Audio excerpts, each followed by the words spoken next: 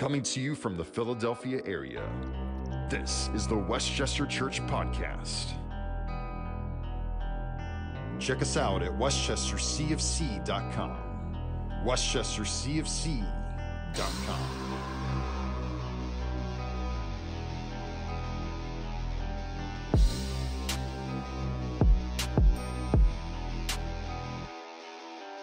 Well, I must be dreaming right now because there's people in this auditorium this morning. We got people in here, Jerry.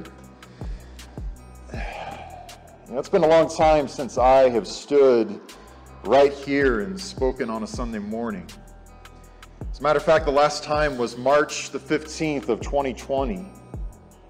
March of last year. So this means that we have spent the past 61 Sunday mornings worshiping God in our lazy boy recliners. I've been preaching for 61 consecutive Sundays wearing my AC/DC pajama pants. And I'm looking out right now and I'm seeing faces that I haven't seen directly in person in over a year. And I don't even know if I'm going to be able to hold it together this morning because I can feel the tears already beginning to come. It's so good to see you. It's so good to see you.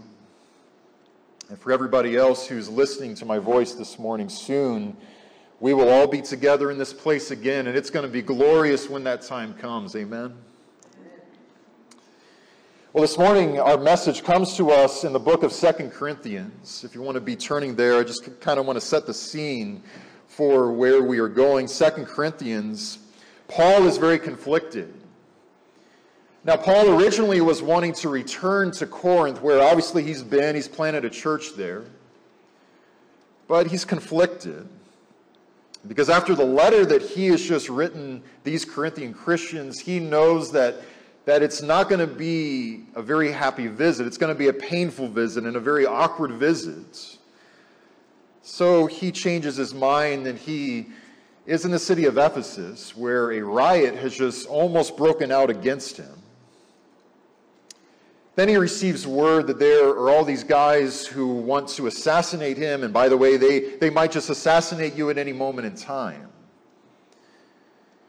And as 2 Corinthians begins, Paul writes in the opening chapter, and he says that he was feeling so utterly burdened beyond his strength, that he was despairing of life. Now, for me and anybody else who has ever been there before, we immediately have ears to recognize this as the language of depression, where you were just so burdened beyond your strength that you already feel dead inside, and this is how Paul feels as he leaves Ephesus. And so rather than leaving Ephesus for Corinth, Paul goes to this metropolitan seaport of 100,000 or so people called Troas. 2 Corinthians chapter 2, starting in verse 12, we find Paul doing something that is uncharacteristic of him to have done. 2 Corinthians chapter 2, and starting in verse 12, says that when I came to Troas to preach the gospel of Christ, even though a door was open for me in the Lord, my spirit was not at rest, because I did not find Titus my brother there. So I took leave of them and I went on to Macedonia. Well, then in verse 14, what Paul says is good news that interrupts his trouble as he says, but thanks be to God, who in Christ always leads us in triumphal procession, and through us spreads the fragrance of the knowledge of him everywhere. For we are the aroma of Christ to God among those who are being saved. And we are the aroma of Christ to God among those who are perishing. And so the Apostle Paul is enjoying uncommon receptivity in Troas. What this means is that as he begins speaking about Jesus in this place called Troas, it's like Jesus in the Apostle Peter's boat all over again, as we have a fisher of the souls of men speaking about Jesus, and the fish are just leaping into the boat in droves. These are people who have ears to hear the gospel in Troas. Well, Titus, it appears, is the guy who updates him about the church at Corinth. Titus, for whatever reason, was not able to meet Paul in Troas. And so as ecstatic as the Apostle Paul is at all of this evangelistic success in Troas, emotionally, he's very anxious to learn of the well-being of the church at Corinth. They've got a lot of problems, as we know. But more than anything, it is killing Paul, because what this means is that he's got to leave a fruitful work behind in Troas. And yet, even though he is despondent and he's crestfallen about this, he makes a very, very triumphant statement. He says, "But thanks be to God, who in Christ is always leading us in triumphal procession." I think we kind of understand the gist of what this means more or less, but he's making a very specific culture reference. And lost to our understanding is something that every single person reading this letter for the first time would have immediately understood and recognized. Whereas Paul speaks about a triumphant procession, what he's incorporating is vivid imagery of a Roman victory parade, where over 200 times historians have recorded these Roman parades where whenever a Roman land or a territory had conquered another secular land and territory, and now it was a Roman territory, this enormous victory procession would ensue in the streets. Usually it would begin where all of the valuables that had been seized in that country were paraded about in the streets, and so everybody's seeing gold and silver and maidservants and exotic animals of all kinds and all of that is now their own possession. Then, in the most calculating way imaginable, a defeated commander of that other army would be paraded up and down those streets in absolute disgrace. People would laugh at them and sneer at them and jeer them. And it is then when their own Roman general makes his triumphant entrance back into the capital city. He's dressed as one of the gods that they worshipped. He's got a floral crown on his head, and he's being chauffeured about the capital in this chariot drawn by war horses. And there's flowers in full bloom that have been scattered all across that street.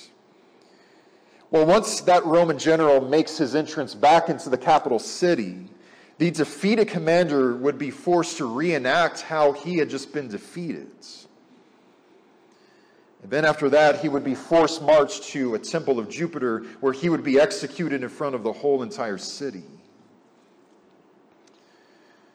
And to accompany this sensational visual display of street theater, suffused richly in the air, would be the smell of aromatic scents of cinnamon and of incense burning, of the smoke of sacrifice wafting it out of the altars of the gods. And if you were a Roman idol worshiper, what this meant was, this is the smell of victory. This is the scent, this is the aroma of Roman citizenship, of national security and of prosperity. So for most of the people at these Roman parades, this was the greatest smell imaginable. And yet for all of those who just lost freedom and family and even their own lives, that exact same smell and that exact same aroma was the fragrance of death and destruction. We got to understand, this is what the principalities and the powers did to Jesus. As the principalities and the powers put a purple robe upon Jesus and they mock genuflect before him, and they take a crown of thorns and they gouge it into his skull, and they then parade him up and down the streets with a crossbeam upon his lacerated back. They strip him naked and they crucify him nude on that cross in front of the whole world to see. And all of these religious gatekeeper enemies of his are just marching up and down, back and forth at the foot of the cross, jeering him for 6 hours as he suffocates to death. You see, as they are doing all of this stuff to Jesus in this public, humiliating way, they thought that they put Jesus to shame forever and ever and ever. They were convinced that the very last picture that the world would ever see of this Jesus of Nazareth is, what a loser. What a waste of human life. He has been put to shame in his crucifixion. And yet, as the Apostle Paul writes to the church at Colossae, though, we are given brand new eyes about the principalities and the powers and about who is triumphing over who. Because as Jesus goes to the cross and as he sacrificially dies for the sins of the world, Paul writes in Colossians 2:15 that as Jesus does all of this, God was disarming all of the rulers and all of the authorities, and he was putting them to the open shame, because he was triumphing over them in the sacrifice of Christ. And so now all of a sudden this has been completely turned upside down, hasn't it? Now because of Jesus, now the disgrace of crucifixion of all things is what is putting these principalities and the powers to an open shame, not Jesus. It is all of those who are powerful and violent. It is the religious hypocrites of this world who are the real losers, and among those who are disgraced. And it is in Christ Jesus that even if we are crucified, even if we are imprisoned or mocked or mistreated, it is those who are gentle and who are suffering who God looks at and says, no, you are the conquerors of this world. And that's because Christ, as Paul says here, is always leading you and I in triumphal procession over anything and anyone who appears to be triumphantly processing over us. What this now means for you and I is that our problems and our circumstances and all of these heartaches of ours, they aren't exactly how they appear.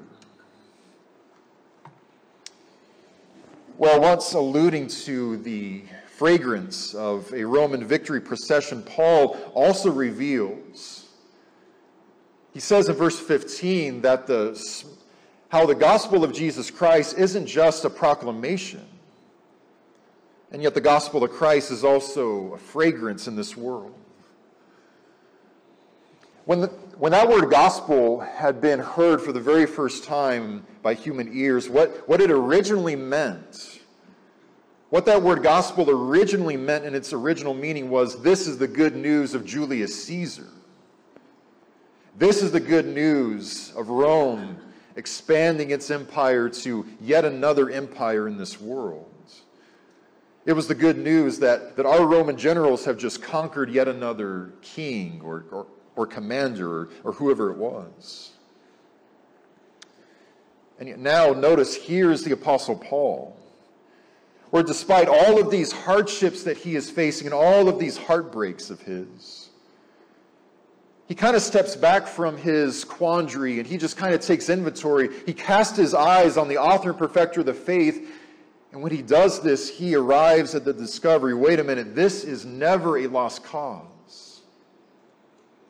In fact, as I step back and I'm looking at it now, I'm looking at a Roman world that is suffused with the precious, sweet fragrance of the good news gospel of a far greater king, of a far superior JC, Jesus Christ.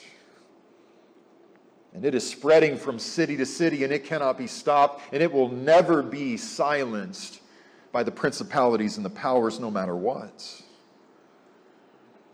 Notice in verse 14 what exactly God is doing as he is leading us in triumphal procession in Jesus.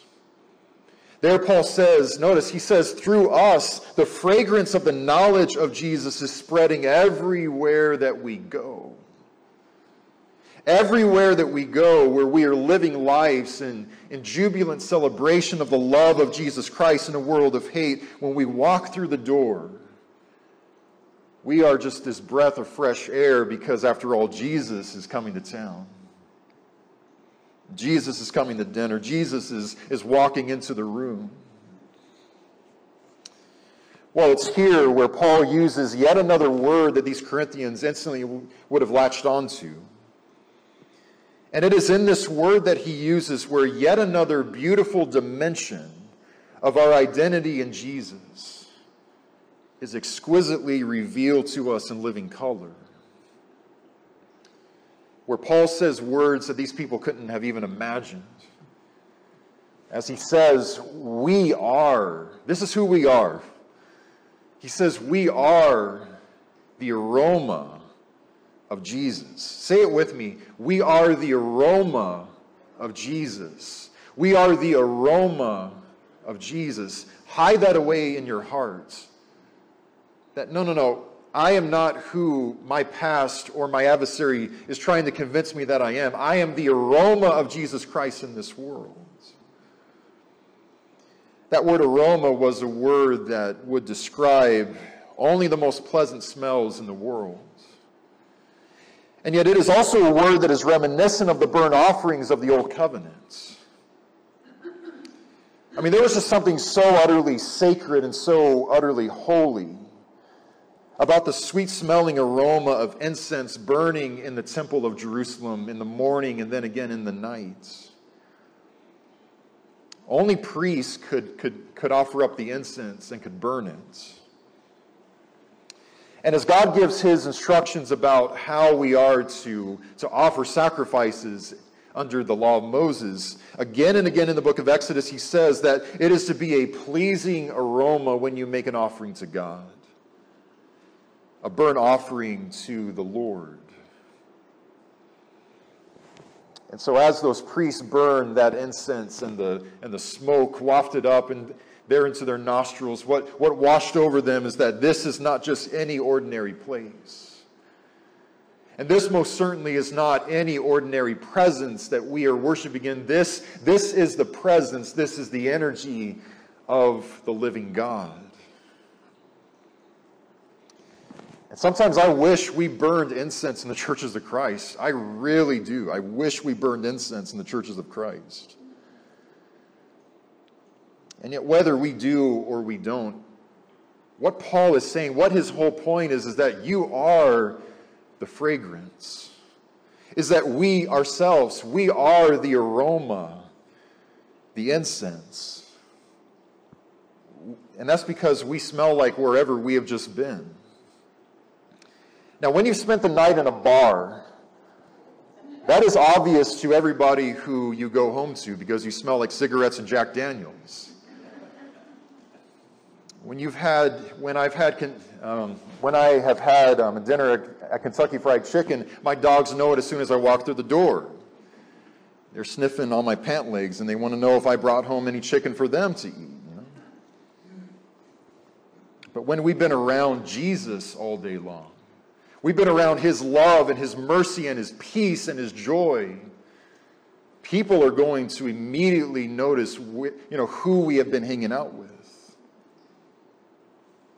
We all remember that glorious scene in the book of Acts chapter 4 as the Jewish lawmakers drag a couple of the apostles of Jesus, Peter and John, before them, and they start threatening these guys. And they say, you better never even speak the name of Jesus for the rest of your life ever again. But something very strange happens. They're not intimidated. They stand their ground and they say, we're going to let you know right now, we can't help but speak about this Jesus of ours. In other words, what they're saying, we can read between the lines, we cannot help but be the aroma of God in this world. Do whatever you want to us, but we're going to go down bragging about Jesus until the day that we die. It says in the book of Acts in chapter 4 and verse 13, now when they saw the boldness of Peter and John, and they perceived that these were just everyday, uneducated country bumpkins, it says that they were astonished. And then the key phrase where it says, and they recognized that they had been with Jesus. This is what it means to be the aroma of Christ in this world. That when you and I dare to face our hardships with the fearless faith and with the loving energy of Jesus Christ, when we spend our lives living in such a way that proclaims silently to the world, not my will, but let God's will be done,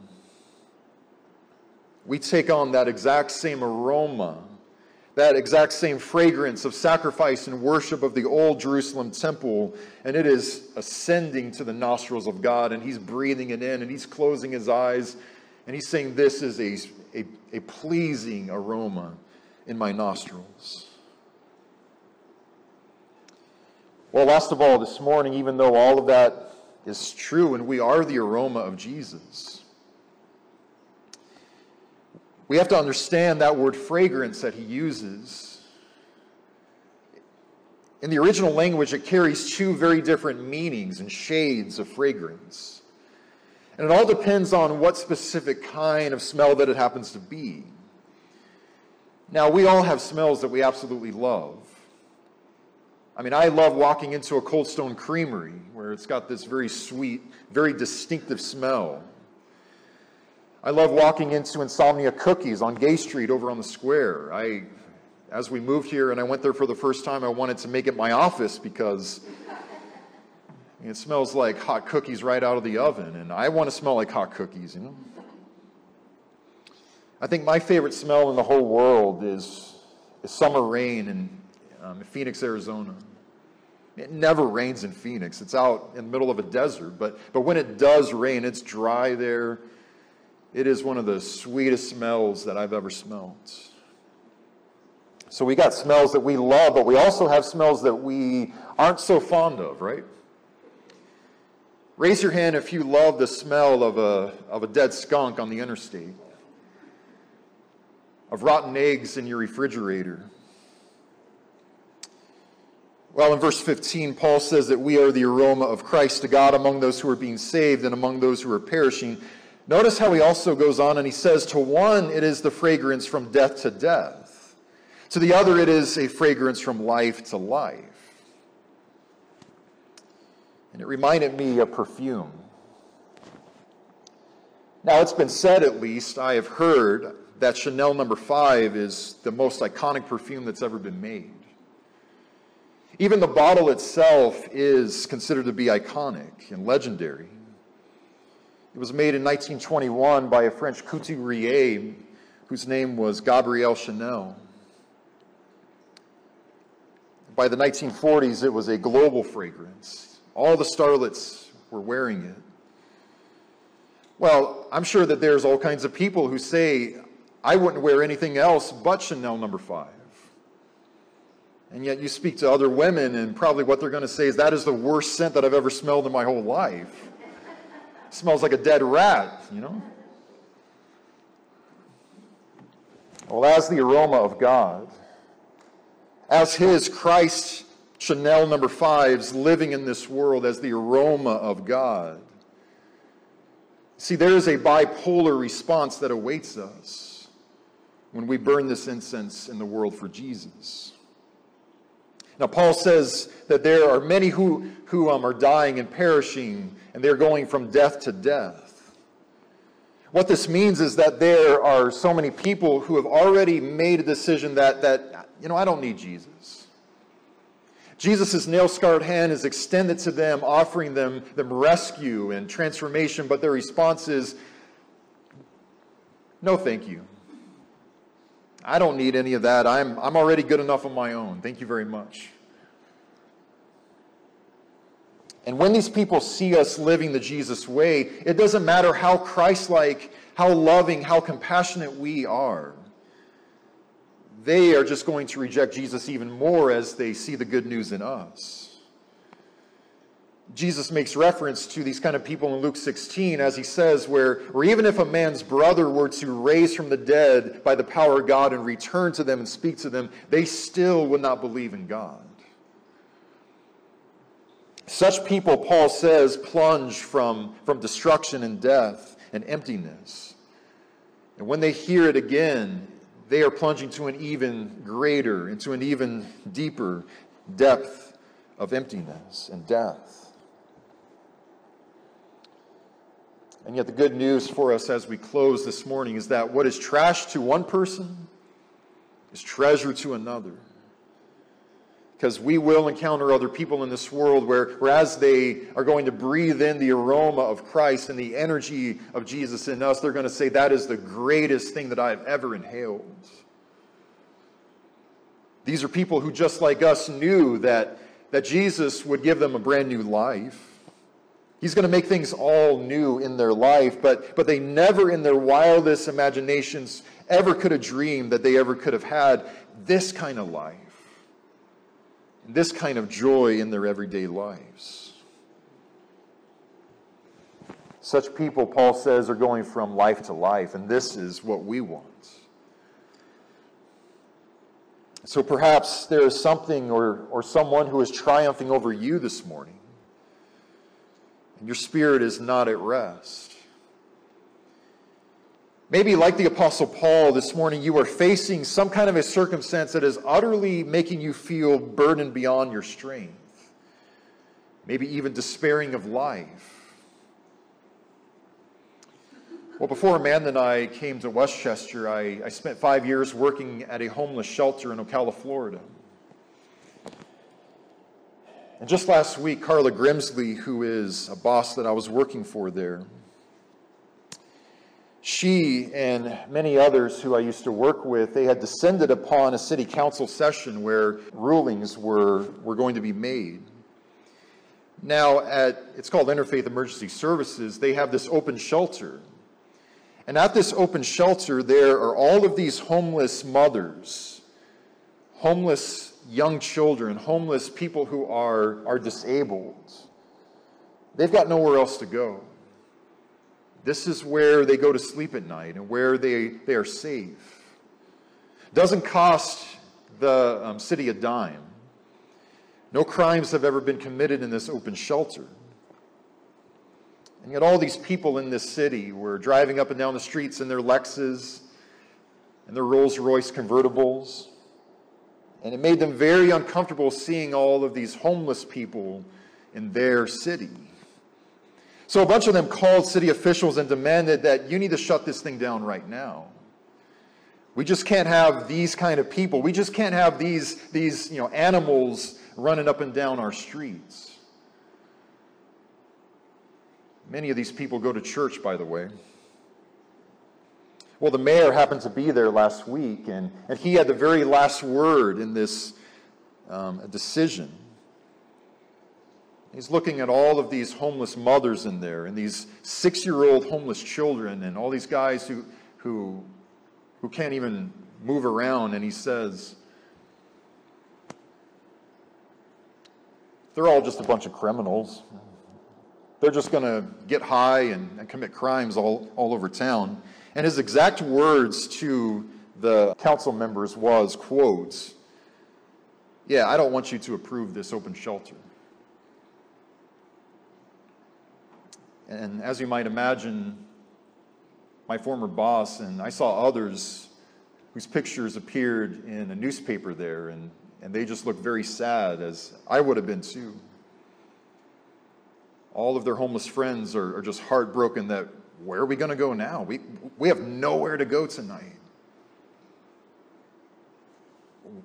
What are we going to do? And yet I spoke to her just the other day, and I said, you keep your head held high, O daughter of God. Because even when it seems like the principalities and the powers have the last word, the principalities and the powers never, ever, ever have the last word. Jesus has the last word. And as people who are hungering and thirsting for justice and who are poor in spirit and who are going around spreading peace in this world, the aroma of Jesus Christ was in the room that evening. And yet to all of these so-called Christians, it was a scent of death. It smelled like a decomposing rat, even though it was the aroma of Christ.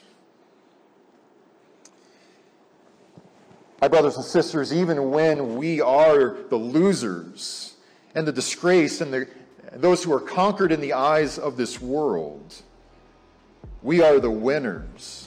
We are the conquerors, and we are the overcomers in the eyes of the living God. This God of ours who always leads us in triumphal procession, who through you and through me is spreading the fragrance and the aroma of his goodness everywhere that we go. So let's do it. I mean, let's keep being the aroma of God everywhere that we go.